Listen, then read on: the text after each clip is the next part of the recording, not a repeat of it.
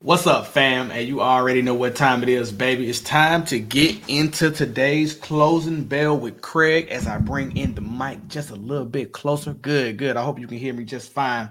So, man, what a crazy day that we are dealing with today. Another basically flat day in the market, and that leads us to believe that more and more days are going by where the Santa Claus rally is not pushing forward the way that we would like to have seen it. And it may just be to the fact of what's going on with Omicron in the overall perspective that we've dealt with for the last 2 weeks, essentially ever since Thanksgiving. So basically over the last month, essentially as well. But we're going to go through a couple things today. We're basically going to go through the headlines, talk about some of those things. We're basically going to look at some of the technicals that's been going on with a lot of the stocks that you're involved in. And then also go through and talk about some of your goals that you're setting up for 2022. As tomorrow's session is the last session of 2021 that we're going to actually be able to invest in. And I've got a lot of data that I've seen that came in ever since Thanksgiving and what I've seen since December. So to me, these last 2 months have been very rewarding to understand a lot of the ways that the market sentiment is moving, giving us direction that's heading towards January. So a lot of things bounced back today, but a lot of things laid flat and dormant on the day as well. So we'll get into a lot of those things today, but let's go ahead and let's check out what's going on with the indices right now. Okay. You'll see that the indices are getting ready to close out basically essentially flat on the day, where they're basically you got the Dow Jones up 0.06, you got the S&P up 0.09. Well, down, I'm sorry, both of those are down 0.06 and down 0.09. And then you have the NASDAQ that's up 0.05 currently at this point in time, with the Russell 2000 leading the way, actually up almost 0.5% on the day, which that means small caps actually kind of rebounded a little bit today. And that shows in the likes of Uber, likes of Lemonade, things of these nature, or things of companies that's really moving at this point in time. And that's important for the market because a lot of the small caps need to have value given back to it and restored. And that's positive news. Okay. So as we get into today's session on the closing bell with Craig, definitely go ahead and throw your tickers in there if you want technical analysis broken down on your stocks that you're looking at. And we're going to go through those essentially like we do every day and break that down here for you as well. So go ahead and start loading those up into the chat. All right, let's just talk about some of these things that I wanted to talk about real quick as we start to get into the mode of what's getting ready to happen with the closing bell. We're about 13 minutes away from the closing bell. So let's start with why are stocks basically essentially flat on the day?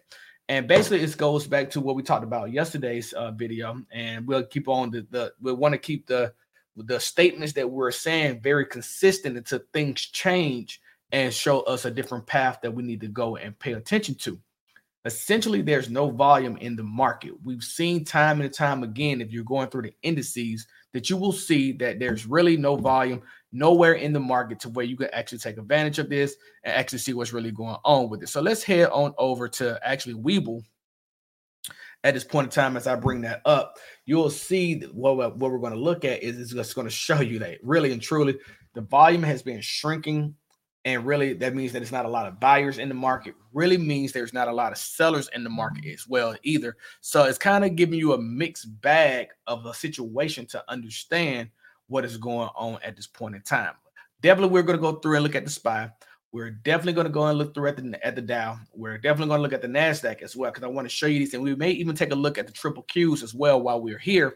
So that way that you could actually see what's really going on with these indices. So let's start with, let's see here. Okay, Webull wants to update. So what I'm going to do is I'm going to let Webull update first. While it does that, I'll just head over to TradingView.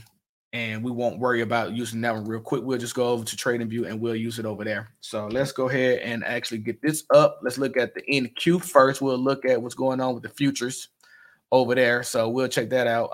Let's see. Maybe we should just, let's do that. We'll go over to the NASDAQ and we'll check that out. Okay, so I'm going to bring that up here in 1 second. And you'll see that basically, essentially, the volume on the NASDAQ, right, is looking like very low and very, very low. Okay, so look at the volume here. You see the key stats here over to the side. You have 242,000 shares trading today on average that we've seen in the last 10 months. It's about over a half of a million shares trading consistently throughout the time. And that is something to pay attention to, right? So then if we head over to the DIA, the Dow Jones, you'll see as well, volume on the Dow Jones is showing about 2.4 million shares traded today. And you have a volume about almost half of almost 5 million shares traded over the last 10 months on average. And once again, if we go over to the SPY, you'll see SPY looking like 37 million shares trading today. But obviously, you see we have about 73 million shares trading consistently over time. Okay. So this is the message that I want to keep on sending to you, that do not be discouraged by any position that you are holding unless it expires tomorrow. If you're in a weekly contract for this week, then yeah, a pause on what you're actually doing may be something of a concern.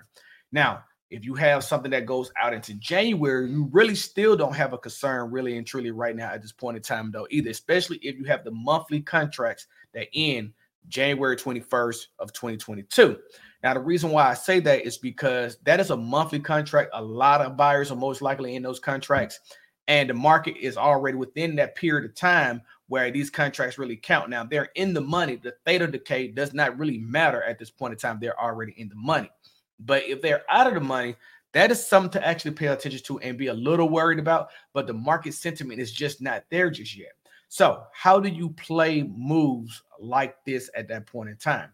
To me, if you have a weekly contract that expires this week, definitely tomorrow's your last day. Definitely try to be out of that position more than likely by the afternoon session. Okay. When lunchtime arrives, if that move has not made itself apparent just yet, I don't think that you're going to see it at the end of the day. I think people are going to take off early and people are not going to be trading consistently throughout the day. And it may be a little erratic trading, and that's going to put you in a situation where you may not be able to become profitable. Okay. Now, let's talk about this from a different stance. The next stance that I look at is if it's going after 21 January, you have enough time on these contracts that it can play out to your favor, and you can give yourself time to see how the market is going to recuperate and come forward following week on January 3rd.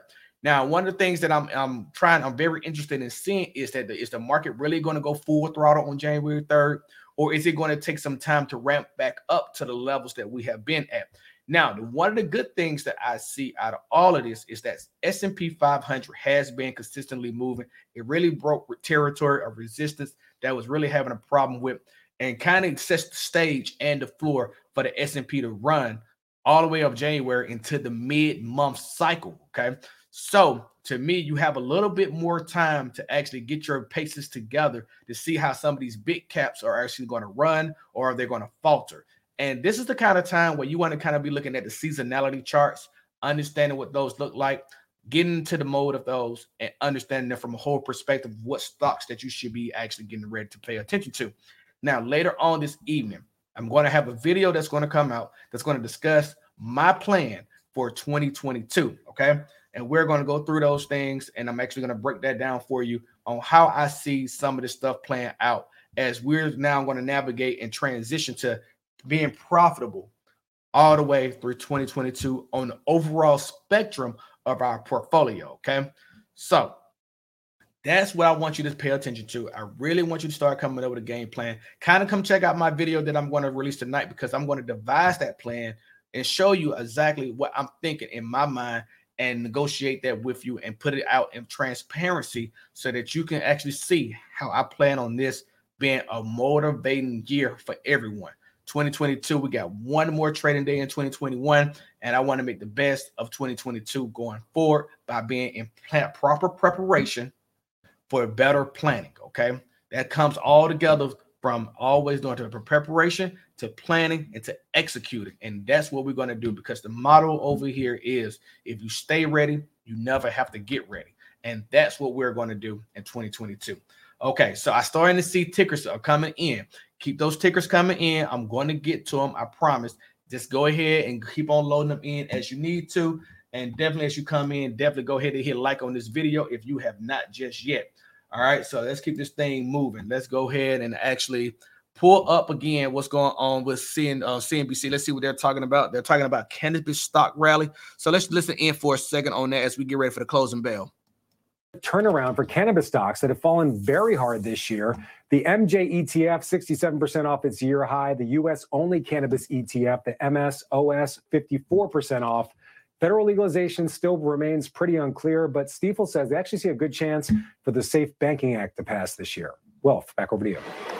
Frank, thanks so much for that one. JetBlue under pressure this week as it continues to cancel flights, now more than 1,000 through to mid-January, anticipating a tight workforce amid the rapid spread of Omicron. JetBlue CEO Robin Hayes joined us earlier this hour to discuss whether he thinks the CDC cutting quarantine from 10 days to 5 will help with JetBlue's cancellations.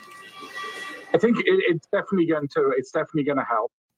A lot of our crew members, once they've had COVID, they do want to come back, but they sort of been unable to do so. But the size of the problem really is just the number of people contracting it. We are still in a very steep increase here in the Northeast. 75% of our crew members are based in the Northeast, and in some areas, in some departments, we're seeing between 200% to 300% increases in people calling out to what we would normally expect. So it's a very big number. Mike, this sector is up this month. I mean, it feels like, if it's indicative of the rest of the market, that even though we're getting these big cancellations and it pulls back a bit intraday off that news, for Jess to be in the background for a second. We got about 4 minutes left before actually getting into the close. So tomorrow's New Year's Eve, right? So go ahead and put in chat, what is some of your New Year's resolutions that you are making for yourself when it comes to investing in 2022? I want to see what some of y'all are thinking, where some of your mind is at when it comes to actually investing. So I really want to know what you're actually planning to actually, make a promise to yourself of how you're going to actually get better in investing, or what's your goals or target goals resolution wise for investing in 2022. These are things that you need to come up with a plan and devise for yourself, so that way you have a target to stay on all of 2022, and you can always refer back to and say, you know what, I got more work to do, or am I hitting my goals, or I'm on pace to hit that goal, or if I've exceeded that goal already, what is the next step in my goal? So I'm kind of interested. Definitely put in chat, what is some of the things that y'all are considering actually doing in 2022 for the things that you promise yourself when it comes to investing, okay?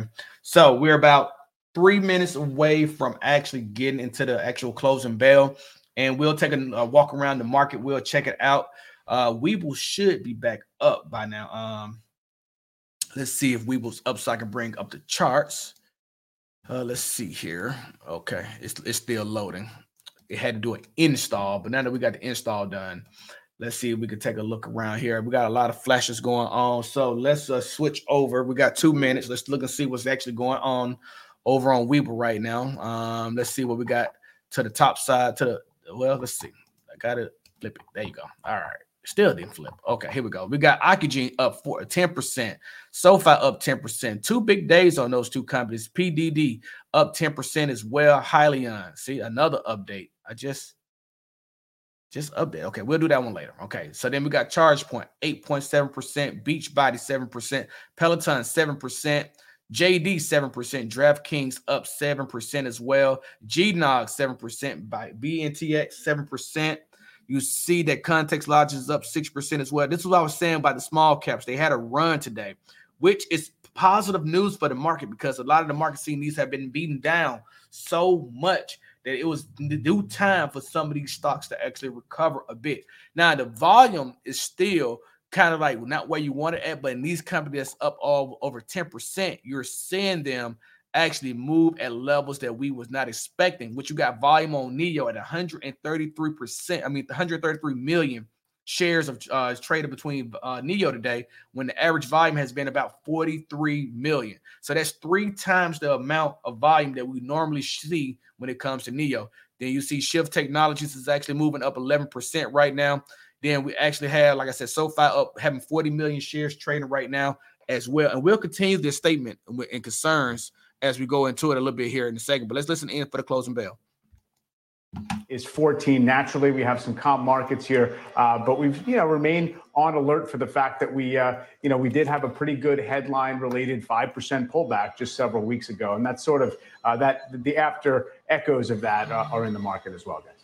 Less than a minute to go here before the close, and we are looking at session lows. Modest declines, though, as Mike was saying, would be the first decline for the Dow in the past 7 trading sessions. What's leading us lower right now? Well, Procter & Gamble is the biggest drag on the Dow Jones Industrial Average. It's right down there with Microsoft, UNH, McDonald's. Some of the winners today were some of the losers on the year, like Disney is adding the most to the Dow, along with Salesforce and J&J. S&P 500 looks set to decline about a third of 1%, pulling off of record highs. Real estate, the best performing group. Energy, the worst. It's at the bottom of the pack today with technology, and that's why the Nasdaq is down a little more than a tenth of 1%. Small caps and flat outperforming the group. Wilfred. Welcome to Closing Bell, everyone. I'm Wilfred Frost, along with Sarah Eisen and Mike Santoli, CNBC Senior Markets Commentator. Coming up this hour, stealth tech plays for the new year. The head of the Jacob Internet Fund gives us the under-the-radar names he likes heading into 2022. Plus, could Tesla's big recall put the brakes on its massive rally? We'll talk about the potential impact and costs to the company. Well, let's bring in Nadine Turman, CEO of Solstein Capital, to join the conversation. I keep my eyes peeled for that. Nadine. So let's go ahead and check out the heat map for the market for today. So let's check that out, and you see that it is red galore, right? We have a lot of the big companies down today. You obviously see a lot of red on the map, barely any green anywhere. Like you had Target had a big run today. Target was up over, let's see, they was up 1.7% today, which is $4 on the day, which is a big move for Target when it comes to the option chain. When you see Disney was up as well, $1 today as well, over 0.5%. You'll see Applied Materials. This is American Tire Corporation, not AMAP, sorry. $2.26, up almost 1% on the day. You see Google's pretty much was flat. Then you have Apple down 0.66%, NVIDIA down 1.38%. You got all the electronic technology pretty much red on the day. You had some outliers like Garmin. It's actually up 0.5% on the day. You'll see here as well, Enphase actually finished up by 0.5% as well, which you're getting. Enphase is on a discount right now. Imagine that when you actually, let's look at this chart on Enphase. Enphase is on discount right now. If you actually take a look at this, let's head out to the monthly chart. So when you see Enphase on the monthly chart, what you will see is that it's actually in a downtrend currently at this point in time and actually making its way down even further. But if you look at it on the quarterly schedule, you'll see that it's coming off its highs. So what I want you to do is now look at it on the weekly, okay? When you see it on the weekly, you're now seeing Enphase is at this level here. Enphase hasn't been back to this level ever since earlier this year in February, okay? And it is down, it discounted itself even more. So this to me may be where pricing is maybe justified at on Enphase, and it may not slip no further than this. So this is something to watch if you're looking for a play to look at in the energy sector. One to watch is Enphase, in my opinion, okay? So you had a gap here that actually filled, obviously. So that gap is now filled. So we don't have to pay attention to that. And that's what it came down to. It filled the gap, and it looked like it's going to reverse back up off that gap and use that as support as it moves forward. Just something to pay attention to as well. So let's see what we got here. So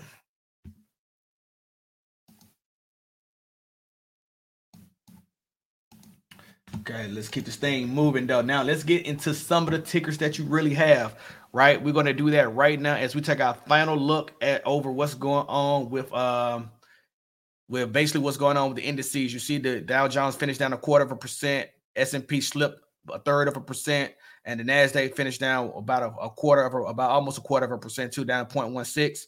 And then you see the Russell 2000 actually finished up 0.25%, and we got the VIX actually moved up 5.58 points on the day by 3%, which is not bad, right? We're still below our target of 20 points. We never want to be more than 20 points, and being between 16 and 20 is reasonable. Definitely would like to see it get back down to 15, but being down still at this level of 17.5 is not bad at all. Okay, so let's get into some of your tickers here. Let's see.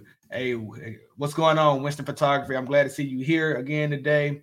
Let's see here. Hey, Nug, I have not yet done anything with the challenges just yet. Some of those things are going to come very, very soon. And that's why y'all got to stay tuned, okay? They're going to come very, very soon. All right, so then let's see. Yes, we can take a look at U-Haul as well. We will check those out, but let's get into Jets first, okay? We got Jets. and then XLI, and then Docu. Okay, so let's look at some of those first and foremost out the gate. So let's first start with Jets. Okay, see what we have on Jets. So we have not yet graphed Jets just yet. So let's look and see. And that rhymed, and I wasn't even trying to. So let's see what we have here. Let's go over to the monthly.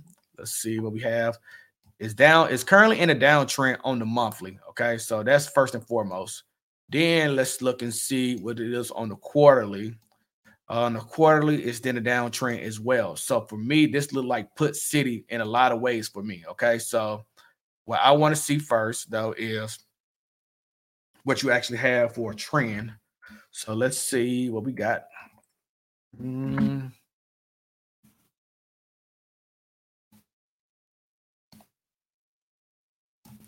Okay, so this is our trend. It just bounced off that level, okay, which that makes it still 1, kind of 2, 3, okay. So then in the overview, you have a downtrend here where basically it's been going down. It basically gapped down here as well, too. So we'll look at that in a second and see what happened. Maybe we can find some news on it here as well. Okay, so we have basically like a wedge going on right now if you take it from this level. But most people would take it from this level because what I like for to do, you got to kind of remember is from the psychology of the whole market. What is the whole market seeing when you're doing your technical analysis? Okay, that makes it more reasonable if you can be somewhat in the same ballpark as everybody else as they're looking at the same chart that you're looking at. Okay, so let's just head down here. Okay. And okay, so they're talking about the cruise lines. This is what I wanted to listen into as well. We'll come back here in 1 second, finish up Jets. Well, it's very unfortunate right now that we're the timing is with what's called the wave season, which is a heavy booking season, especially for cruises for next summer in Alaska and Alaska and the Mediterranean. Certainly increases the risk that bookings are going to potentially be soft for next summer, and certainly investors have been really hoping that next summer would be really the return to normalcy. So heightened risk that bookings for next summer may suffer. Are you getting that from any channel checks? It's too short-term notice to start to get a feel for it. I mean, I feel like the biggest challenge is people have come through, and it would take quite a big return to major infections on board to change sentiment again. Yeah, I have not been hearing that specifically for next summer. I have been hearing, though, certainly weakness for the winter season, and that really, unfortunately, kicked off the day after Thanksgiving with the Omicron announcement. So weakness, for bookings for travel for the next 3 to 6 months. Arnold Donald, the CEO of Carnival, was on with us last week, Patrick. He was so optimistic, despite some near-term cancellations around Omicron, saying he expects to be back to full capacity by, I think, June of next year. Is that going to happen? Oh, I think the capacity to be back. I don't really think that's the issue. It's you have all the ships sailing. It's just how many people are going to be going on them and at what price. That's that means there's a lot of berths or bedrooms to fill. Hopefully, we'll get the passengers at the right price. But all this negative news headlines in today's CBC, that doesn't help with the booking. Put it that way. Is this group all going to trade as one again for another year as headlines and news flow comes out, or do you have a clear preference between them? They've been historically trading pretty closely to each other. I don't have any buy ratings on them, but if I were to have one, it would be Norwegian. Certainly skews to an older clientele that is more, certainly we know statistically, more likely to be vaccinated or triple vaccinated. Some of their luxury ships are going to be much smaller. People like that. And tends to be, on average, a higher price point. And certainly that higher price point swimmer is doing well. So picking one, if I had to pick, I do have a neutral rating on Norwegian, but I would pick it out of the three. Thank you. Why don't you have a buy rating on any of them, Patrick? Isn't there a big recovery play on the other side of Omicron? I just thought things that got a little bit ahead of themselves too quickly. And yes, there is a big recovery, but unfortunately, as we're seeing, as we see today, everything kind of just keeps getting pushed out. And it's not, I worry that it's not a straight line recovery. Certainly, you had a lot of optimism, a lot of very bullish analysts and investors going back to last summer, where hey, that we're all in the clear, everything's great. Well, we see with Omicron, it's not, and maybe we shouldn't be attaching peak valuation multiples to next year's earnings given that risk. And certainly in my price targets, that's not something I'm doing. Okay, let's pull off of that because I got Jets ready as we do this. I will say though, 1 second. I will say that basically, I was just in Florida like for the last 4 days, like before yesterday. Yesterday was my first day back on vacation, and it was jam packed at Universal Studios, and people was basically not happy to wear a mask, even though Universal Studio had a mandate for wearing masks indoors inside the rides and indoors, any store, right? But anything outside, you didn't have to wear your mask. But people was pretty perturbed about wearing those masks and really didn't want to wear those masks. And it's not very surprising that a lot of people in Florida are now having record number of cases. So that's just really not surprising to me to hear anything that people have a take on when it comes to what the CDC says and what's really going on with the cruise lines and things of that nature. And we'll get into the cruise lines here in a second. I got more information on that I want to get into. But let's look at Jets. Okay, so Jets. Tiffany says she had just for those who are looking at this right now, they have a December 31st, 2086 put. Okay, so let's look at that. So what I want you to see here is basically we're in this downtrend. So basically what I did was I came out, I drew out what actually looks to be a descending wedge where basically price is getting lower, okay? And it's basically coming to a confirmation here. You're getting lower highs and you're getting higher lows, okay? So we're on a wedge. But what I also did was I went in and I basically just made another downtrend angle, right? To kind of see if this pattern has broken out. Now, what I did find down here as well on the daily is there's an abundant W pattern that played out. It was a double. Essentially was a double bottom. It wicked out a little bit more than it possibly should have, but it did wick out to the right side. So if we go with the EMAs, right? My EMA here should be the red one. Let's make sure the 200 is the red one. Be sure here. So style is the red one. Okay, so the red one is the 200 EMA. So that's one of the main things that we need to see about anything dealing with a W pattern or a double bottom pattern is what people like to call it. Is that basically if it's below the 200, this makes it a solid reversal that should happen. Okay, and that reversal did happen. So we missed the move from this bounce off here. And one of the things about this W pattern was it did not finish the leg out. Right, it stopped here. Right. So the gap has been filled with all this movement, but then it stopped here. And now my thought process was, okay, well, if that's the case, well, this should be a level of support, in which it is, right? So I marked this as a horizontal line and made this a support line now, right? Or support and resistance because it's right below it right now. So for me to answer this question about the $20 put, to me, looking at the stochastics, momentum and price is pointing down, right? And if you're playing this from an overall trend, the overall trend is actually going in the direction of actually being a play where it needs to break this trend. So for me, what I would look for if I was actually in this play for a put, I would be in the put, but my support level where I would actually come out of this play, heading back down to the daily, would be 2160, right? That's 2170 would be my support for actually coming out of this play, right? So if it was to break 2170 to the upside, right, over the other side of that trend line, I would be on the downward trend line. I would be ready to exit this play, right? But it could continue to go down because you see it's a lot of things that's telling you that it could go down still. And that's something to pay attention to as you go forward on this play.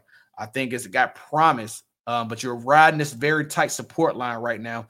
And with the volume being the way that it is, it could continue to go down.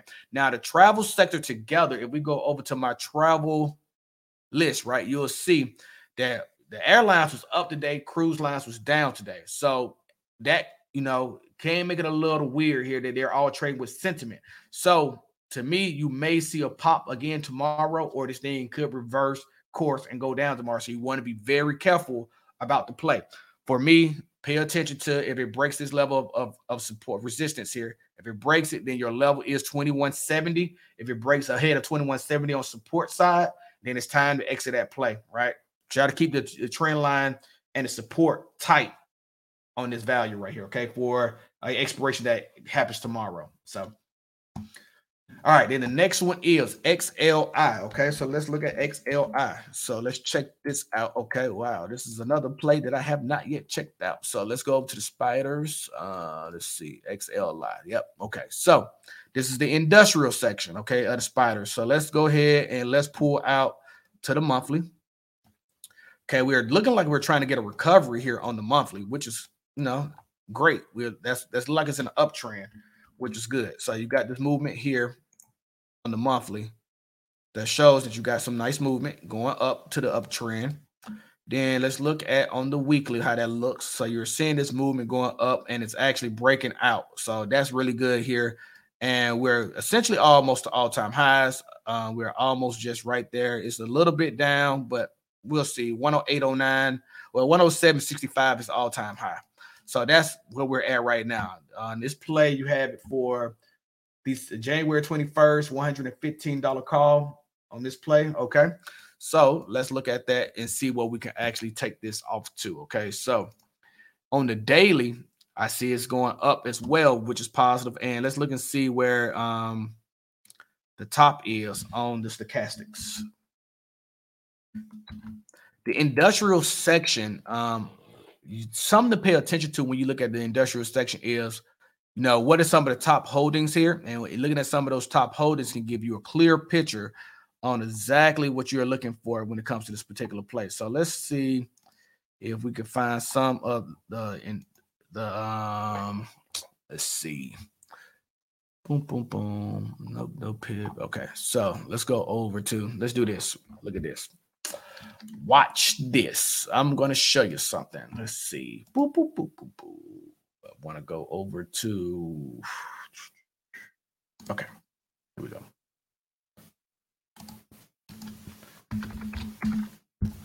This is ETFDB, right? What you do is you come over here and it gives you basically the profile of the ETF that you're looking at, okay? And this is the XLI Industrial Select. Let's take that off the screen. Industrial Select Sector Spider Fund, right? Then you'll see holdings here, okay? Holdings is Union Pacific Corp, UPS, Honeywell, Raytheon, Boeing, Caterpillar, okay? GE, 3M, Deere, Lockheed Martin, CSX, Norfolk Southern Corporation, ITW, ETN, and Waste Management, okay? So what you can do is that you can come over to this website and you can find the holders and the assets in any one of the ETFs that you want to look at. Now, when you're looking at this, what you want to take into account is the seasonality of some of these plays, okay? This is what I want to show you.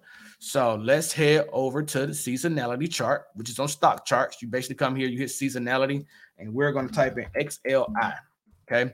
XLI, 60% of the time goes up in January, okay? Over the last 1, 2, 3, 4, 5, okay? Over the last 5 years, we've seen 60% of the time, XLI has gone up in January and February, okay? 60% of the time. So this is almost half, which is not a good number, right? You want to be very consistent because what you see in July, every July, 100% of the time, price has risen on XLI. So for me, just looking at this on a seasonality chart, I would be very careful about this level here, okay?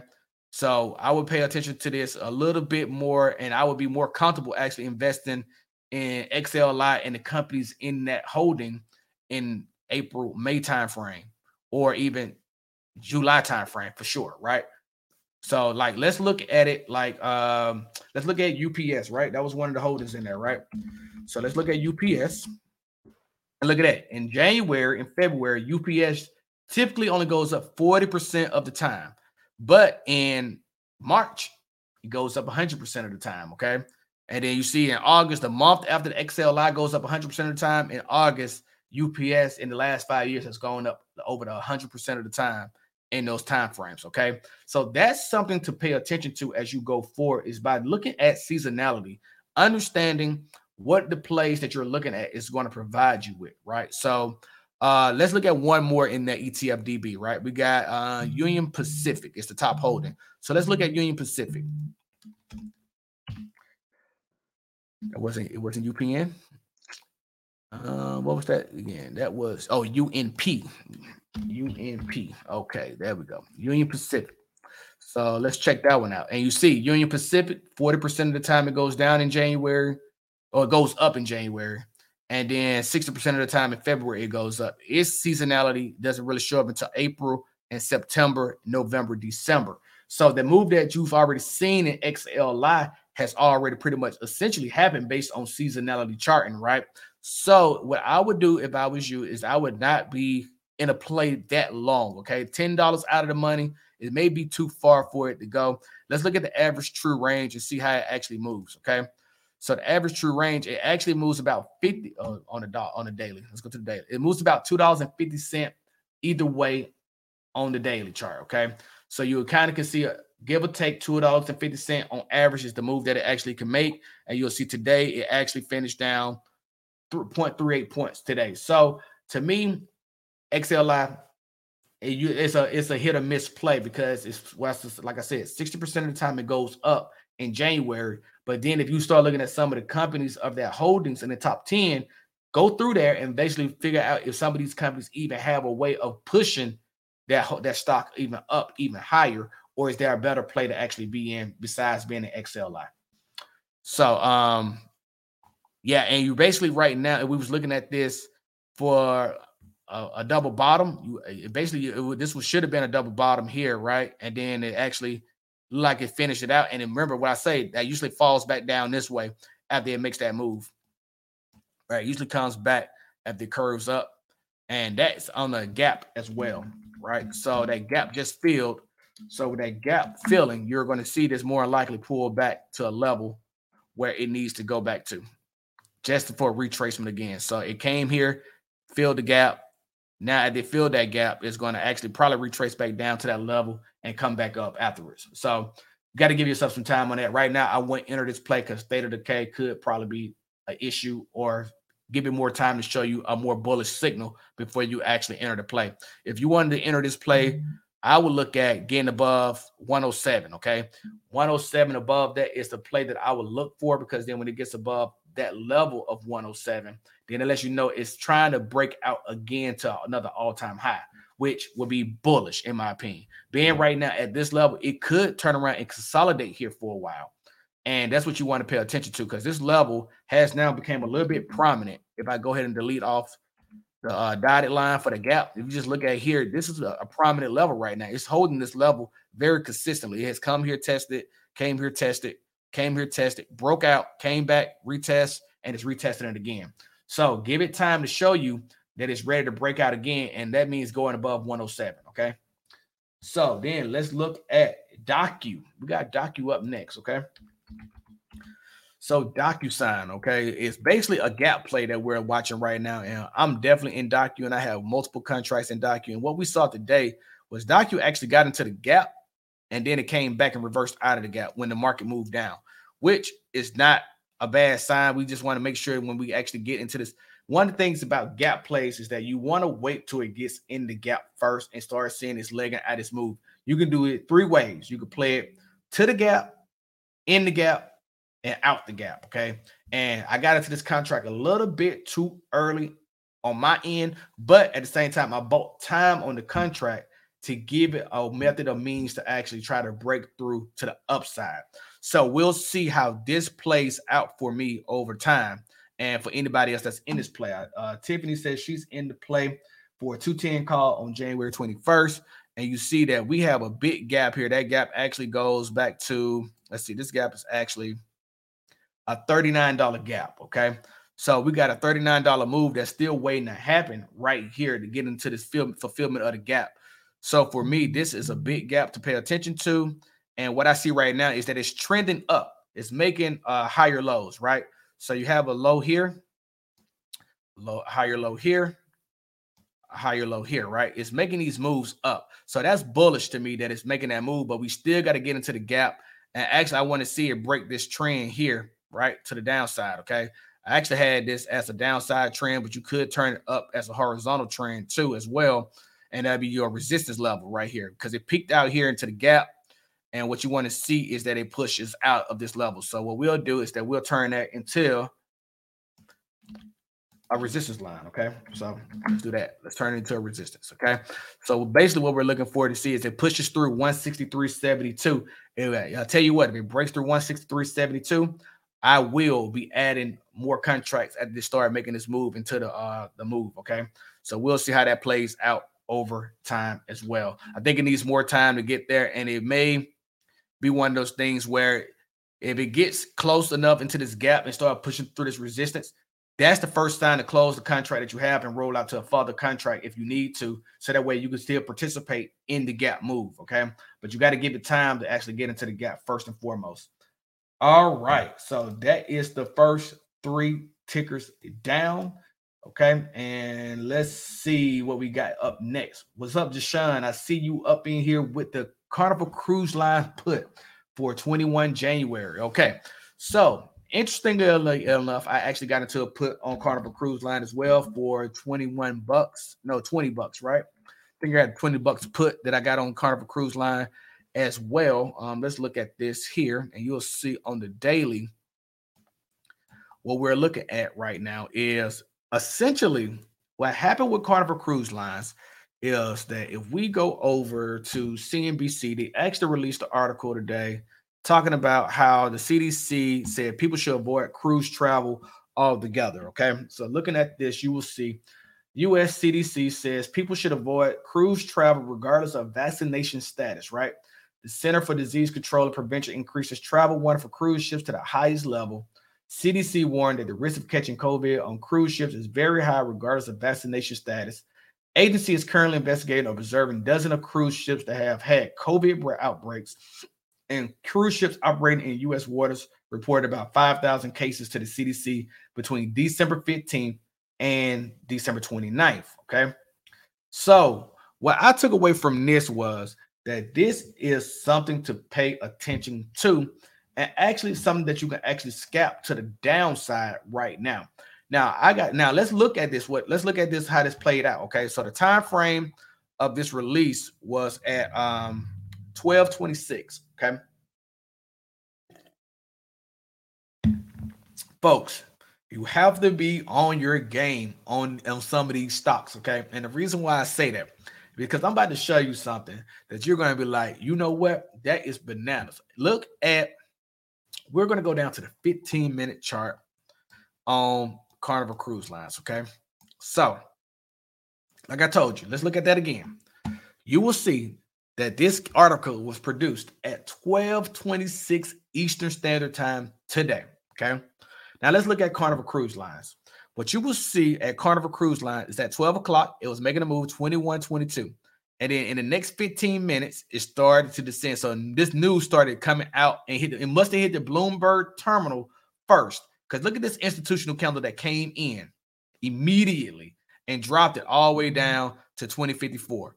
That is basically on this candle alone, a 2.5% move, 51 cent point to the downside. And then it went down even further, another 19 cent, taking it down to 2033. So people got out of this play immediately, right? And my timing was like in the middle of this move. It came down. I thought it was going down further, and then it turned around and consolidated.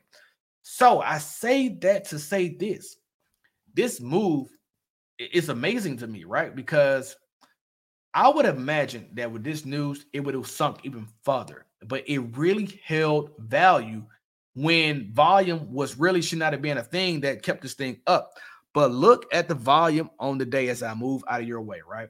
You'll see volume came in just above what's the average volume over the last 10 months. So a lot of people came in and bought these shares to keep it up. Now, does that mean that the move is over for the put side? It does not mean that. What I'm saying to you, though, is I'm amazed about a move like this actually being halted, right, from going down even further. I thought this thing was going to be beaten down, and I was looking at the stochastics going the whole way. Like on the daily, the stochastic was already pointing down. right? But then it went up. Like it basically it started curving up, and then eventually it pointed back down. So I'm still bullish on the put side for this play, okay? Because it's on a higher time frame showing that it's going down. Okay, look at it on the 4 hours going down.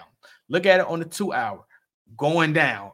On the 1 hour going down, and momentum is subsided. That's what I was really surprised about, because we started looking at this on the lower time frames, and look at this 15 minute. It's going up. Like, people are buying shares on these lower time frames, and that made me take a little pause here. Like, what in the world is going on? Only thing that I can figure is that it's on discount, right? So let's look at it and see if it's on discount. So I have the wedge here, right? Basically, we had this lower low high thing trending, right? Then it didn't go where I wanted it to go. So we can delete that, okay? Because that was the bottom, and then it broke out above an overall trend that we initially started with during the pandemic, okay? Now it's trying to get back to this level that it needs to go back towards, and it came out of that gap, and it didn't even retrace back down to the gap. So I'm pretty sure people did not want to see it at this level go through that gap again. And that's what really made this move consistent to where it did not happen the way we thought it would happen. So let's delete this right here. And let's put a horizontal line there for support. And you'll see, going back, looking at this level, you could buy this level in 20 July, and you could have bought this level back here at this point in time from November of 20 to February 2021. So this is pricing that people like buying Carnival Cruise Line at. So this institutional candle that came in and dropped pricing, right, shows you that a lot of people like buying it at this level, and they're sustaining it at this level. So this gives me reason to believe that Carnival Cruise Line is going to have a hard time going below this level, but I think that it will, especially giving yourself the opportunity for a longer period of time for 21 January. It gives you an opportunity to go down. I bought a call, I'll put out to next week, thinking that it's going to be a short-term move. I was looking to get out of the play today, but like I said, who would have thought that the market would have came in and piled in to Carnival Cruise Line to keep it up? So we'll see how that plays out tomorrow, right? I expect lower volume. So with lower volume, I expect for it to actually give us an opportunity to see what's going on. Let's listen to CNBC real quick about Texas stocks to watch for 2022. So the fundamentals have really moved alongside the share price until recently. In the last month and a half, the stocks come down considerably. You're seeing pipeline growth over 50% here. You're going to see end of the year budget flush from a lot of the pharma companies. We're expecting a very, very strong fourth quarter. So we're looking at this as being a pretty good opportunity. What about Zillow, which has obviously had a tough time of late? So Zillow is a name that we've owned for years, really backed off over the summer as some of the troubles started to emerge with their iBuying business. We were surprised, I think, as well as many others, that they decided to exit this business completely. And then once that happened, we re-engaged in the stock and made it one of our larger positions. Because basically, Zillow today still has no peer. They dominate the online real estate market. They're the leading platform by far. 2/3 of all real estate transactions at some point touch Zillow. And there is one benefit to this. They may actually have a bit better relations with agents and brokerages now that they're not more directly competing with them. So we could see them coming out of this kind of transitionary period even a bit stronger next year. Let's go to Digital Turbine. Sure. So Digital Turbine is an app install company. They've basically started with relationships with Verizon and AT&T. Subsequent to that, T-Mobile, American Mobile, Telefonica, and then a big agreement with Samsung a few years back that's starting to really come to fruition. On top of that, they've also made 3 acquisitions in the last year that have really beefed up their revenue, also given them more of the economics, the complete economics. So to give a publisher a one-stop shop to basically advertise on non-Apple mobile devices, Digital Turbine has really established themselves as by far the largest player. So again, it's a name that's been weak over the last month and a half with a lot of growth names, and looks pretty attractive here. The fundamentals have really just continued to improve all year. Broadening out, Ryan, I wanted to ask you what you felt about the mega cap names, and a simple way of putting it, if you think of the big 4 or 5 companies, whether this time next year their earnings multiple will be higher or lower. I think it's a great question. We feel strongly that those multiples will probably be lower. When you're looking at the top layer of the market today in tech, so the Apples, the Microsofts, they're trading probably around 20 times forward EBITDA.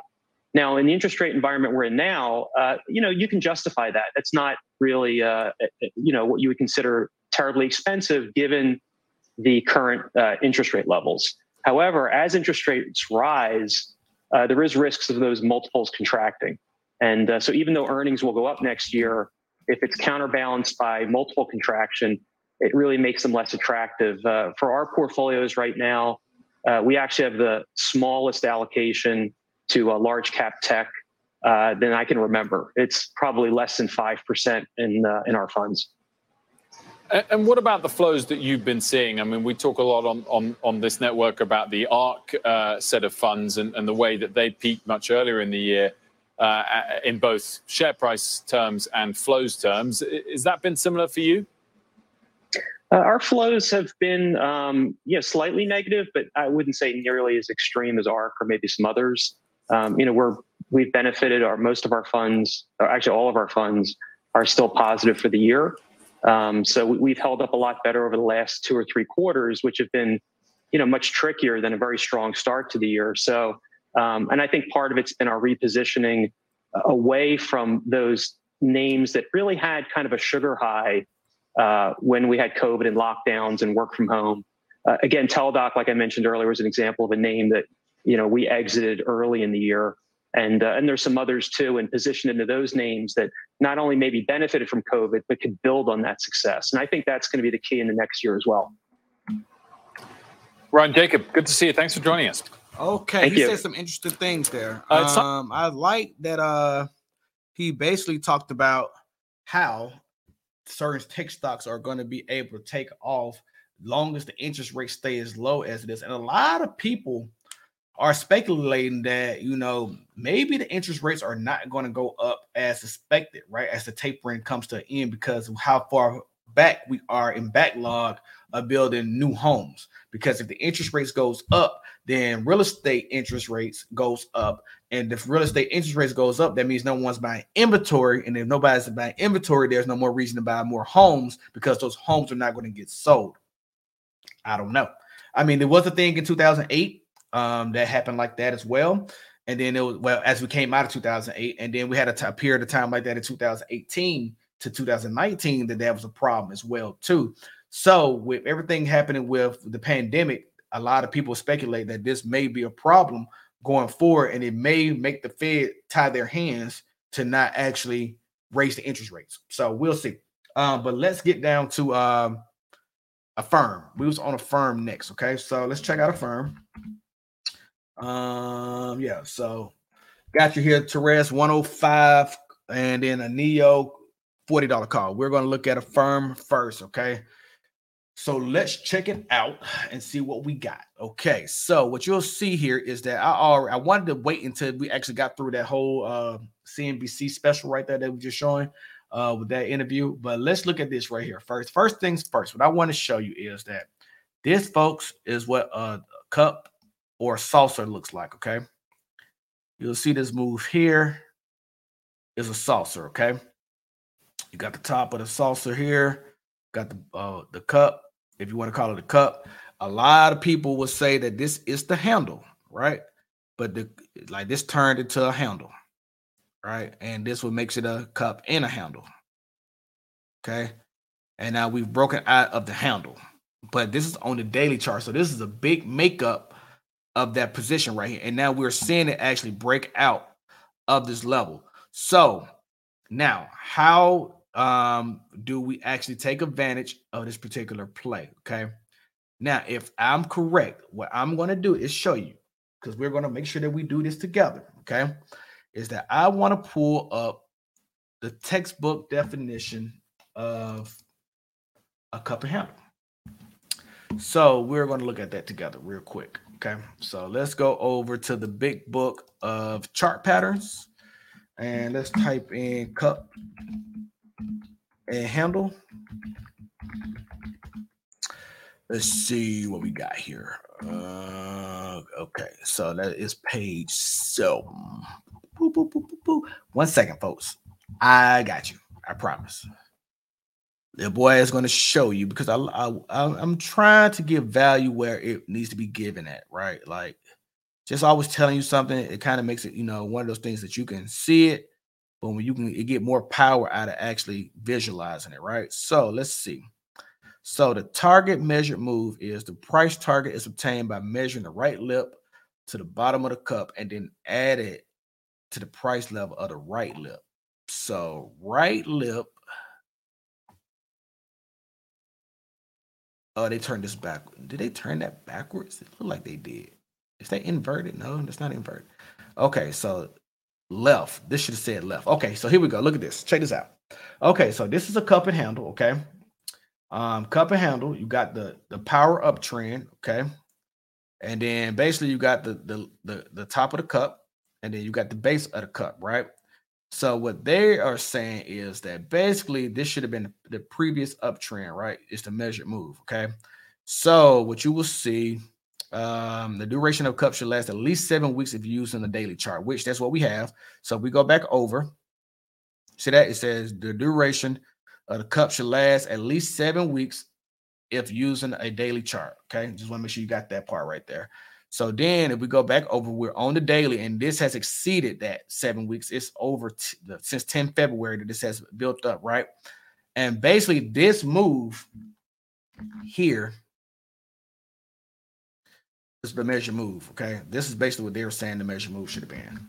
From here to here, right? So we'll take that, we'll copy it, we'll paste it. And basically now this move for the breakout, I would expect to see happen is going to go back to 146.47. Okay, that's what I think when it comes to a firm. Now you're talking about a play that you are actually in that expires Friday. Now I don't know if a firm would get another bullish day that it did today. The market is so wishy-washy right now, right? I do not know how many people will show up tomorrow to actually buy stock. I don't know how many people are going to show up tomorrow to actually sell stock with it being the last trading day of the year. This is going to be something that you're going to have to like tug of war with yourself on when to sell. Because if you see good volume in the morning, I would express to you to go ahead and sell it and close for profit. If you are thinking that it's not going to go the way that you want to, secure the bag of not losing too much capital by actually coming up with a support line, right? Right now, we're at 103.87. To me, the support line that you will want to use is 102.23 to make sure that you get out of the play without losing too much capital if it was to drop based on low volume and selling pressure coming in, okay? So be careful on the firm. I like it. I have a 150 call for February. So 150 call for February.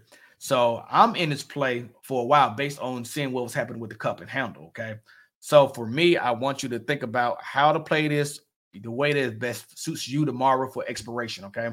And to me, have a tight support line that tells you when to get out of the play if it breaks and give yourself the opportunity to watch it run. If it don't run, you got that tight support line. If it drops below that, to close out the contract for the maximize the capital that you have left in that play, okay?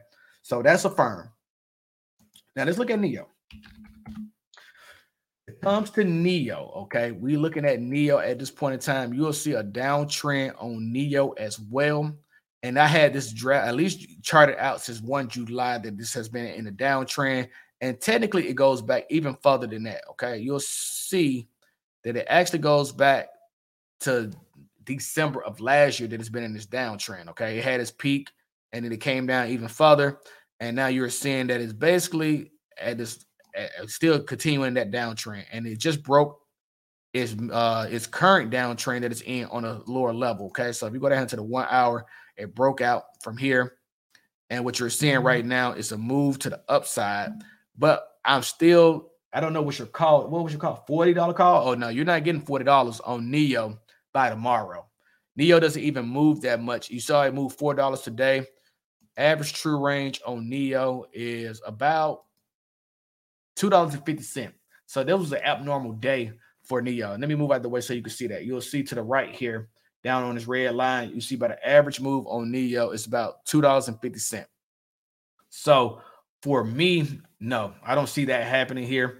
I would be ready to cut that now if I was you. I mean, you got a good move today. You may see some positive momentum tomorrow. But the thing is, if you look at this on the daily, you'll see that this was a W pattern that played out today as well. You'll see that you had it here, here, and then it broke out. And when it broke out, what it did was it actually gave you a level where this thing continued up. But now you got to see if it's actually going to give you the level of maybe 35.68. Maybe. It may not. It may. But I think that's way more hoping than you should be looking for, and be ready to close out this play if it does not go the way that you wanted to see it go. All right. So that is what I would be looking forward to if it happened with NIO. Okay. So now let's head over to U-Haul, right? We got U-Haul up next. I don't know U-Haul symbol, so give me 1 second. Is it U-Haul? Okay, somebody give me the symbol for U-Haul. Anybody know it? Okay, you got to spell it right first, huh? U-Haul. I don't see it. Is U-Haul a public traded company? Let's look and see. I got you. We'll figure it out. Give me a second. If it's a public traded company, I'll find it.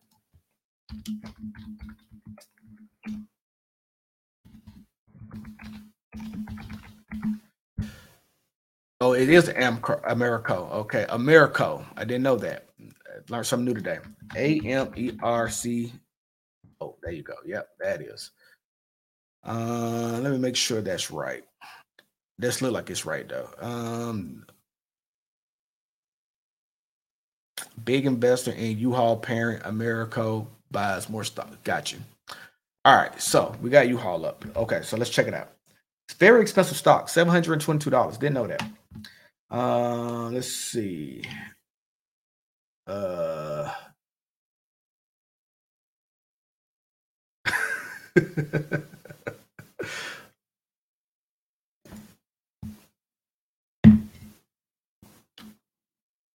don't understand some of you people, man. What is going on around here? Oh man, that's crazy. 1 second. 1 second. I apologize. Give me 1 second.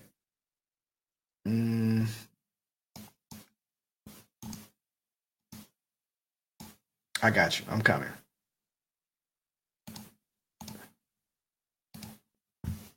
Got it. All right. So let's check this out. All right. So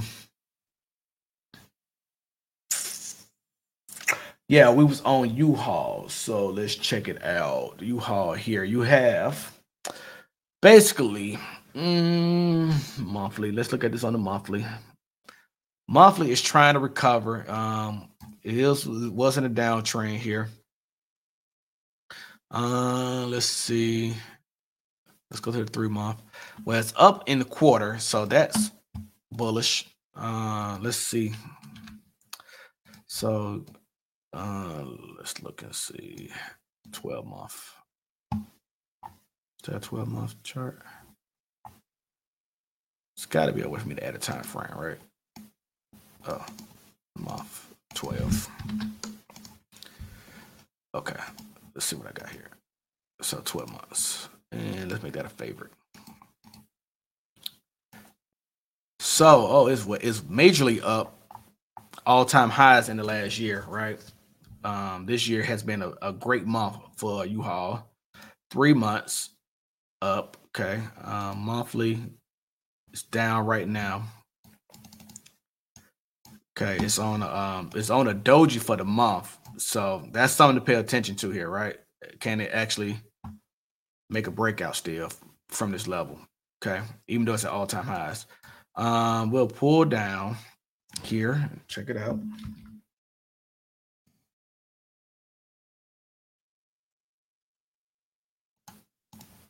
I guess since the real estate market is doing so well, U-Haul would be doing well right about now, right? That would make sense.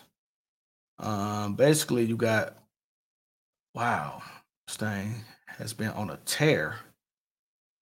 That is straight up.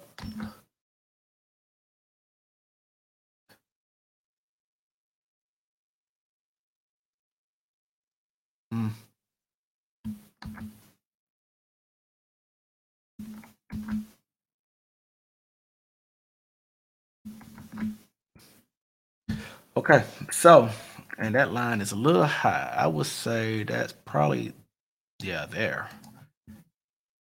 Okay, so let's go down to the daily. Let's check this out. That is crazy. This is a good move. Let's see. Last earnings. Oh, they crushed it. They beat by 6% on revenue and beat by 35% on earnings. Wow.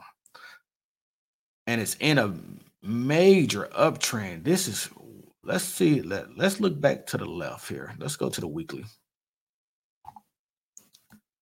Like, looking at this move, like,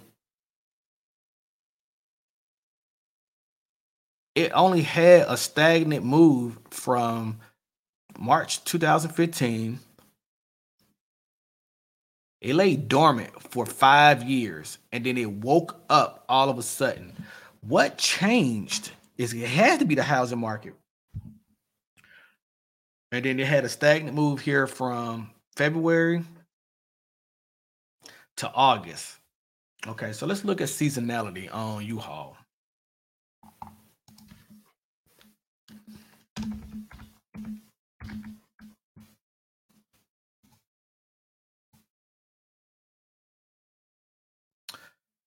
Really crazy that it only had 60% of the, well, I guess in the last, let's look at the graph because that may make more sense. Let's take out 17. Let's start from the backlog, okay? It made a 50, it went up from January to May, it went up 40%. Then it came back down in June to about 20%. It gave up half its gains. And then in June, it ran over 65, almost 70%, 50% from June to November, right? And then you look at 2020, basically it bottomed out here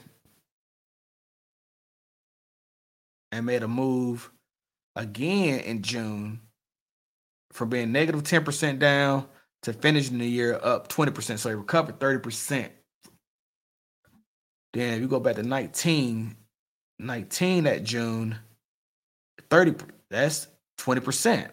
So June is a positive time to be in U-Haul, right? I don't know if you want to get in just now at the beginning of the year, but I would be definitely keeping it on your radar for, June period, because for some odd reason, this thing rips in June. And yeah, look at the chart. I mean, the chart tells you that this thing has consolidated for almost 5 years.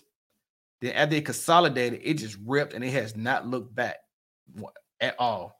And like going in and looking at the chart here, you'll see that this period of time shows that once it came down here and bounced off that support in June, it took off. And that's what we just saw right on the graph, right? So I would pay attention to U-Haul like in June. Like getting in January, it can make sense. Like, let's look at a January time frame. So let's look at January here. So this is December. It bounced off December 20th. It made a move in March. It made a move from December to March, and then it bottomed back out. So let's go back 1 year and see how that plays out again. So you'll see,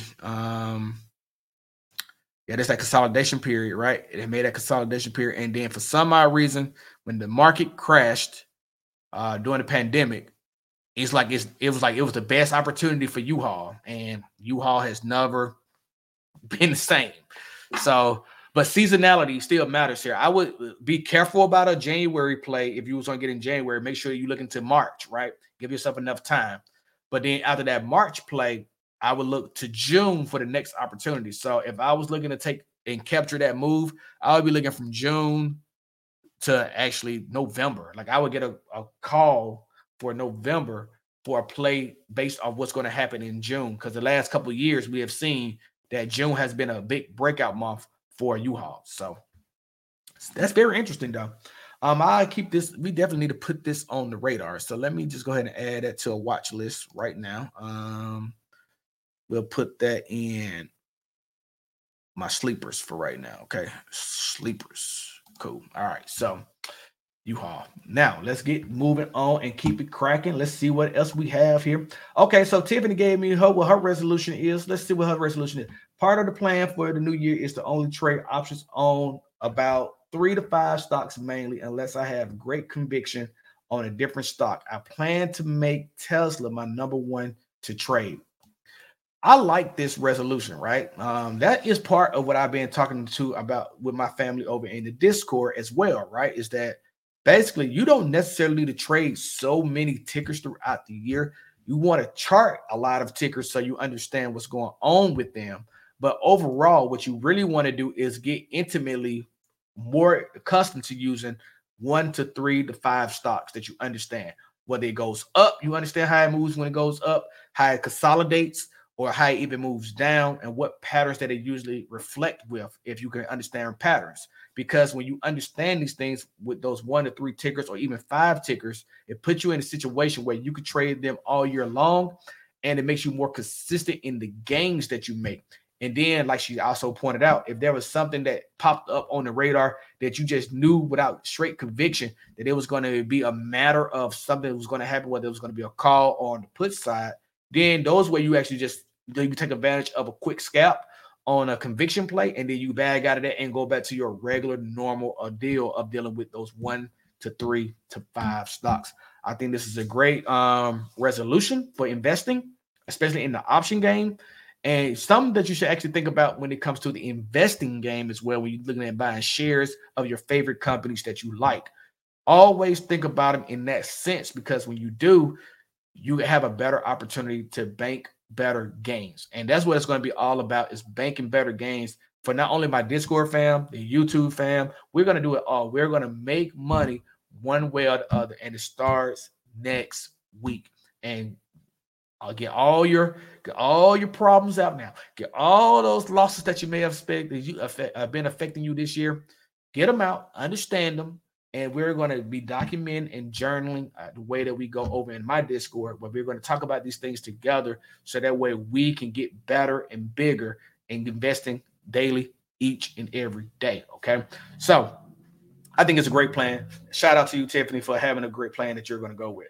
Hey, Jashawn, I appreciate you, man. Definitely make sure everybody like, share, and comment on this video, because, man, this is how we get it out to more people who enjoy type of content like this, where we spend time together going through the charts, doing the technical analysis, breaking it down, understanding what people are looking at and where the market sentiment is at as well, and sharing new ideas. I appreciate that.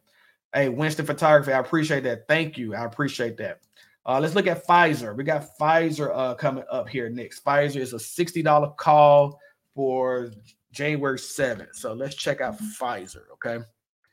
Oh yeah, this is the thing about Walmart too that I was gonna talk about. I saw earlier. Let's see what they're talking about as I chart this out.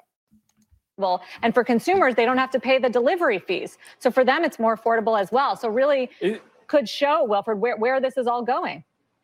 Is it a net growth area, or just sort of substituting for either in-store or delivery purchases? Not sure exactly, but I think that they consider this part of, I think they consider it a net growth area as far as digital delivery and where that's going. I think it also ups the pressure for anybody else in grocery to be able to offer this kind of solution. It also helps in the Walmart, it helps Walmart in the Walmart versus Amazon battle for online grocery delivery, because Amazon only has 500 or so Whole Foods stores, in the hundreds. Walmart has more than 5,000 stores. So it gives them an edge in that battle, Mike, as well, which we know has been brewing for a long time. Yeah, I'm sure, especially in grocery, it makes a lot of sense. It sort of, leverages the huge install base of Walmart. Like you said, one thing I always wondered about, though, is a lot of the premise of Walmart being big in grocery was to have people walking around the stores and buying things they didn't come there intending to buy.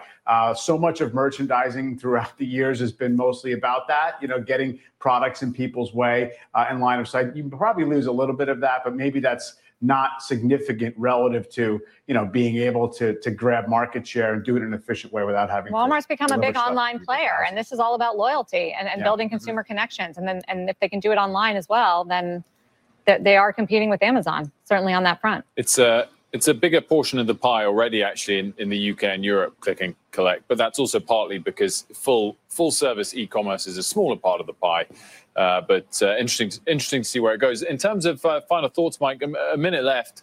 Final trading day of the year. What a resoundingly positive year it's been. But I guess the point I've been making all week, the month of December, almost more impressive. Yeah, absolutely. I mean, we sprinted into into this week from that low in early December. All right, so let's head over here and talk about Pfizer here. Man, look what I have here. I have a flag bullish pennant. Or not pennant, I'm sorry, bullish flag, right? So we got the flagpole here. We got the flag waving here, right? And we got it from top side here. So, and we're trading in this channel right now. So we're looking for a breakout to the upside. You say you got a $60 call. Well, I can tell you, if volume comes back the way that we expect, let's see what the volume was today. So if I move out the way for you, you can see, I'll clear you off the screen right quick. You'll see that volume is at currently 24 million shares for the day, right? And usually we see Pfizer get about 51 million over the last 10 months. Now, if volume comes back the way that it should, what we can expect, right, is that this thing will move the way it is. So how do you measure this move if you are actually looking at this flag pennant, right? So the way that this actually says is that you take the flagpole, copy and paste it, right? And basically, whenever it breaks out, it's at the very top of this. So let's say it breaks out here. If it breaks out here, I wouldn't go for the 100% move, which is $67 by January 6th if it was to break out of this pattern here, because it can elongate. It could go a ways, right? But let's just say it broke out here eventually, right, at this level. Let's just give it a little insight here, right? If it broke out of this level there, 67.24, if it was to break out, I would go for about 50% of this move, which is about 62.90. I mean, the next field level that I have for a retrace is 65.08. So I would be happy with half this move at 62.90 if this flag pattern holds and it breaks out of this conventional play here, right? So for those who are wondering, that one that back here, this is a bullish flag pennant, a bullish pennant that I found as well. We saw how it played out. It broke out of that pennant and ran to the upside. So I feel confident in this flag as well. And this flag may be ready to break out here shortly. So I would be paying attention to that if I was you. If I was you, I would set an alert somewhere about $60 and see if you can run it up even higher than that.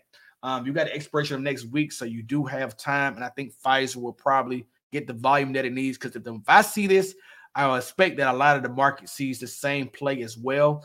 And they're going to want to push this and get it out of the way and move on to another play as well and get that easy money. So good identification, and hope that you make good money on that. All right, so that was Pfizer. So now we're on to, can we mark up in phase, please? Okay, let's do it, Winston. We'll check it out. In phase. Okay, so what you have here with in phase, okay, is looking at this play like I talked about earlier. It looks like it's trying to break out of this downtrend that it's actually in. We'll see. It broke out, but it's still consolidating. So we have not yet seen a move to the upside. So I am not ready to say in phase is investable just yet. But let's look at it from an overview macro perspective and see what's the potential of the play going forward. Okay. So if you look at this on the weekly, you'll see that it's in a downtrend. Like I said, it broke out of there. We need to see if it's ready to move back up, start making a trend back up. On the monthly, it's going down, down, down. On the quarter, it was one of its best months at earlier, but then since everything happened with the pandemic and even with the infrastructure bill, this has pulled back. So for me, I will be watching this more so than doing anything else, right? If you want to invest in this, like shares wise, this is a good time to buy, right? Because if you're looking at levels, okay, if we're looking at levels, check this level out here. You see this level here. Okay, that's one. If we check another level, you'll see, two. Okay. And then if you check another level, you'll see this is the third time since in-phase inception that we've been at this level. And it broke down even lower the first time, right?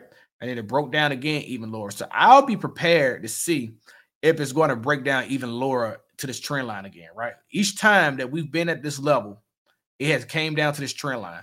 So I'll be ready to go for a put more so than actually a buy right now, because it has peaked, but it did have a higher peak. They made a higher high. So you had you'll see here, like, right, what I mean when I say a higher high on these peaks, look at this, okay? Just so that we're on the same page. you'll see that one play here was a lower low, okay, a lower high. Okay, then if you see here, it made a higher high going from there, right? So to me, the peak, the bumper, they call this the bump and run, right? That's what they call it. They call it the bump and run, basically when it goes up, then down, then it runs off, and then runs back again, right? So it bumped, ran, okay? So that's what that means when it's called the bump and run. But what I'm looking for is to see if it's going to bump again down here on this trend line first. And I think it will. I think you have a better chance of either investing now or waiting to see if it breaks below support at 178.41. If it breaks below support, I would take a put down to the trend line at 165 and then watch for a reverse off of that and see if it goes back up. That would be my level of point of looking at when it comes to end phase. So give yourself time on this play if you are going to get into that play. Let's look at another one here, okay?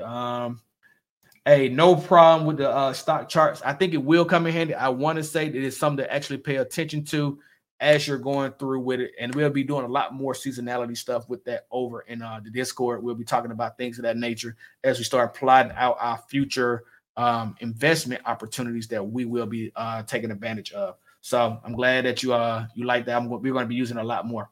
You'll see that we're going to talk about Moderna next, okay? So let's look at Moderna. See what we have here, okay? I already see that I'm already checking out Moderna. Keep it charted. So let's see what we have here. We have a wedge that look like it's maybe forming here. And it even looked like we had a W pattern that was forming, but the midpoint got so high. Let's see where the 200 is at. It's below the 200, so we're not validating that, okay? So what you'll see here is that Moderna is looking like it's ready for a bounce off this trend line. Right here, you see it's bounced off the trend. Look like it might be ready to actually move up. For me, and when it's in this downtrend like this, I like to go over and check what's the overall trend, okay? And you see on the weekly it's down. You go to the monthly, it's currently down as well, right? And then on the quarterly, it's down. So for me, it's giving all signals of still being in put city. Right now, though, the problem is how much further lower can it go? The market has been watching this thing bounce off this trend line for a while, okay? So what do I mean by that? Like you look at what we actually have. We have a low here, a low here, a low here, a low here, and a low here. So 1, 2, 3, 4, 5. 5 times it came back to this trend line and it held support. So for me, I think you're going to see a clear bounce. But the one thing is that what your target goal is then, okay, if it's already bounced here, it already came back to this level off a gap that's already been filled. I would look for another move here. I would look for 279.27 as the level that I expect that it could go to. I wouldn't go any higher than that because trying to get to a level of 318, you may get burned, right? Now, the one thing about Moderna is that it actually moves about $20 or so a day. So you could see a nice bounce to the upside. But really and truly taking a lower range play would be your best opportunity and give yourself time on this play because things can go afoul with anything dealing with the pandemic. Anytime that there's news about positivity about the pandemic, Moderna goes down. When there's news about the pandemic and it's a negative, right, Moderna goes up, right? So be ready and flexible on this play and give yourself time. That's how I would look at it, okay? So, okay, can we look at Apple 1231? And we're talking about a 180 call. Okay, I have a 180 call on Apple, but mine is for February or January. I think it's January. But let's look at it right now. Apple. Let's see what we have here. Okay, so Apple, I had Apple on a flag pattern, okay? And technically, I'm going to come in on this and show you a little bit here, right? You'll see here I have Apple on that flag pattern that you see it broke out from, right? And we have a measured move that we took from this flagpole. And remember, I only want to see 50%. So 50% is about 181.75. But we also had another flag, it looked like it built on top of that, right? So right now it's extending out into this flag. And I want to see if Apple is ready to make that move to the upside again here, right? And if it does, that could be positive for us to have another area, right? So I'm going to have to, this is going to be crazy. Watch what I'm going to have to do here, right? I'm going to have to basically draw another trend line right on the side of it. see if I can do it. All right, so you'll see another trend line come here, okay? And I'm gonna do is take that and put it to the top here. And basically that shows me that Apple could probably get to 184.18, right? Because that's off my 50% move, which is crazy. So this is what I'm looking at. I think that we'll still see another move to the upside. Another move to the upside may be the breakout that we're looking for. And then we'll see how that measured move plays out when it comes to Apple. Tomorrow, though, with your expiration, it's going to be tight, right? So I would say if what you're going to have to do is you're going to have to use the flag pattern bottom as your support, right? So this level is at 178.21. If you see for some odd reason it breaks below this level, it's time to get out of the play, okay?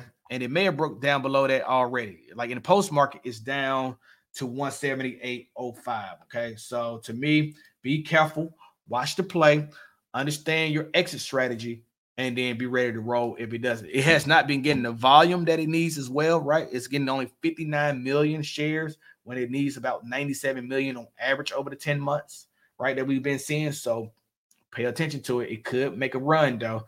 But you got maybe if you want to give yourself an even longer support line, I would use the flag going back. That's 176, but then that's getting really, really dicey with your contract with it not being in the money right now. So I would be more careful about the 178 line. I would use 178 as my last level of support. And if you don't see it in pre-market up and it's like down to 177.50, 176.75 or something like that, get ready to cut it at market open if you don't see a bounce to the upside. That would be my play when I think about Apple, okay? So that is on that, all right? So let's keep it moving. Hey, Tiffany, you're welcome. And then, Therese, you can join the Discord by using the first link down below. Let me just make sure it's down there, right? I don't want to tell you that it is and that it's not. Yeah, it's the very first link in the description down below. If you want to join the Discord, you definitely use that first link down below, and we will get you in definitely for sure. Yeah. Hey, Tiffany, thank you for letting me know, let Therese know how to get in. No problem. Thank you. Definitely it's under the community tab. And I appreciate all y'all help here, man. I appreciate you, Mize, man. Y'all always keeping it 100 and keeping this going here. I appreciate y'all. But I see no more tickers here, right? So since there's no more tickers, it's time for the look at SPY, like always, right? Before we get out of here. So let's look at the S&P 500. Let's look at SPY, the ETF for it, so we can see if we are still on track for that $500 cost. Today was a setback, which didn't really expect, honestly, but it's fine, in my opinion. I don't think that it's a big deal, right? And I'm gonna show you why. I think that we are in a flag pattern right now, and it's kind of probably, you can probably see that, right? I hope you can see that. So I can't see it on the screen right here, so that's why I was kind of hoping that y'all could see it, but I see that y'all can. So you see the flag pattern here, right? We got this flag pole come out, and then now we're seeing that we have basically the bottom in here, and then we have the very top here, and it's very much respecting this channel. Now, we want to see a breakout here. So basically, I want to move this breakout down until we see a breakout from this level. But remember, we're doing all of this under low volume. So to me, I don't know what to make of that just yet. But it's very bullish that this is on the daily that is flagging this way. And it may have went too far too, right? So the reason why I say it may have went too far is sometimes these flag patterns, you want to see them only go about 50%. So it should have been about here, right? But it's down here. But it's still respecting a channel. So we definitely don't know what to make of that just yet, but I'm going to say that it's still in this pattern for right now until I get some other sentiment that shows me that it's not, okay? But typically, yeah, you only want to see it go about 50% before it's null and void, but I think it's actually holding this level quite well, so we'll see. And if it is a flag, it's going to break. We should see a break to the upside, and when we get that break to the upside, it should start triggering alerts for us to actually be in the 480 region and beyond. So we'll see where we're at with that. So not my original diagram about how I had this thing laid out with so many dotted lines and things of that nature. Sometimes you got to clear the chart and kind of just make your appearance and see what's actually got there so you can clean up what you actually have. And really and truly, I think we're in good shape with SPY right now. You see that momentum is coming down and you see prices going up. That can always change here shortly. So let's just pay attention to it, see what we actually have. And it's maybe almost time for one more average down, in my opinion. But I don't know if I'm ready to average down just yet. I want to give it time to show me that we're moving in that direction continuously as money started to move back into the market. So as money moves back in, I start to see how it plays out. I think that gives me an opportunity to believe that we got more room to grow. And I appreciate that. So I got one more ticker here, and we're going to do this one ticker, and then we're going to move on for the rest of the day because there's other things to get done today, okay? So let's look at Palantir. Hi, boy, Mill. I see you in the building. All right, so let's look at Palantir. Basically, we was looking for to see if it was going to have a W breakout. It didn't happen, so that is gone, right? And this is why you update your chart early and often, okay? So we had that scallop play that actually broke down, and then it came down here. So this was the scallop here, right? And then it came down, which was a great play because that's what we saw. And that is confirmation that this Nike check works the way that we expect it to, okay? So you'll see there was a breakdown here because it's basically the same thing, and then it broke down. So that's a good move. All right, so let's look at this Palantir, though, on the monthly. All right, we're going to clear this chart completely now that we know that what we got. So we see it's still in the downtrend. No reason to go back through a quarter, but we'll check it on the quarterly. It's going down, right? So on the weekly, what you're going to see is obviously a downtrend, right? So we'll take a downtrend from Palantir here. Okay, you'll see that. And then we basically got a level of support here, right? That's where our support is at. It's been holding this level quite well. If you take here, you get a lot of touches on this lately, right here on the weekly, the last 3 weeks. Pull it out on the daily, you'll see still consolidating. It's pressurizing right now, right? So this is a box that I'll be wanting to watch, right? This is a level where I'm like, okay, what is going on here? Could this be a breakout area that's getting ready to happen? So I will be watching this level. Okay, give it some room to see what it does. And you see again, it had that same level again earlier, right? In May. And when it had this level, it broke out to the upside, okay, for a nice move. So we're basically at that level again. And then basically when it first came onto the market, we had that same type of move and it broke out. So right now, it may not be ready just yet, but I want to see when it breaks out of this level, is it going to be ready? Because if it breaks out, you can get a bullish candle. You can at least play it to the uptrend, to the downtrend, right? Which is $24 somewhere in this region. And the earlier it happened, the more room you have. The later it happened, the less room I have on this play, right? So that makes it very interesting to me because I think resistance will be about $20, right? 20 and a half is where you're at in this region. So to me, this is the region that I want to play Palantir at, is to see if it breaks out to the upside for $20. And if it don't break out to the upside, I'm good. But if it does, cool, we're going to 20. If it breaks beyond 20, then we got more room to grow, but we'll see how it plays out. So I wouldn't take the call if you're on the call side just yet. And I wouldn't really play it to the put side just yet either because it's been holding this level quite well. Now, if it breaks that level, it has nowhere to go but down, right? You can see it come all the way down to $9.82 before it catches anything. So for me, I think it's more room to the upside than going downward because it's been holding this level quite well. And Wall Street has not seen it go, don't want to see it go down to this level. So once again, if we're talking about buying shares or something, here's a level of a company where you could buy it on discount back from what it was in May earlier this year and previously in November of 2020. So here you go again. This is another on sale company to be paying attention to. And where's the volume? You'll see that the volume is almost the same, right? You're getting about 29 million, right? And then it's about 30 million on average in the last 10 months. So something to pay attention to, okay? All right. That is the last one, fam. I see y'all in the building. I'm glad to have y'all here. I will talk about this poll real quick. And then, like I said, look out for one of my videos that's going to come out later on this evening that you want to check out. So looking at the poll, right? We have results coming in. You'll see them here in a second. Where did it go? All right, here we go. So on the investing front, right?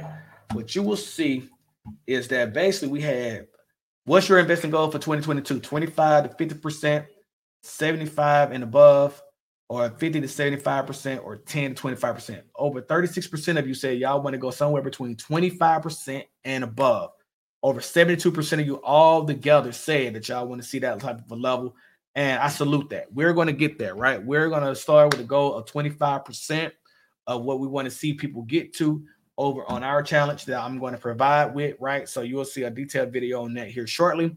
And I want to get that started and the momentum built there. Now, if you're over in the Discord, we're going to be journaling our moves. We're going to be tracking our moves with a standardized spreadsheet that we've made to kind of help each other stay accountable.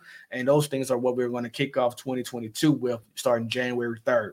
So if you want to be a part of that, definitely use that link down below, the first one down below. If you want to be a part of that, definitely we're going to be talking about it here throughout the months, over the a couple months that we're going to have here.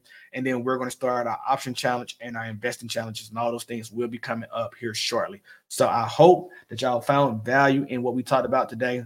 Got a lot of great information out, I believe, especially with the charts.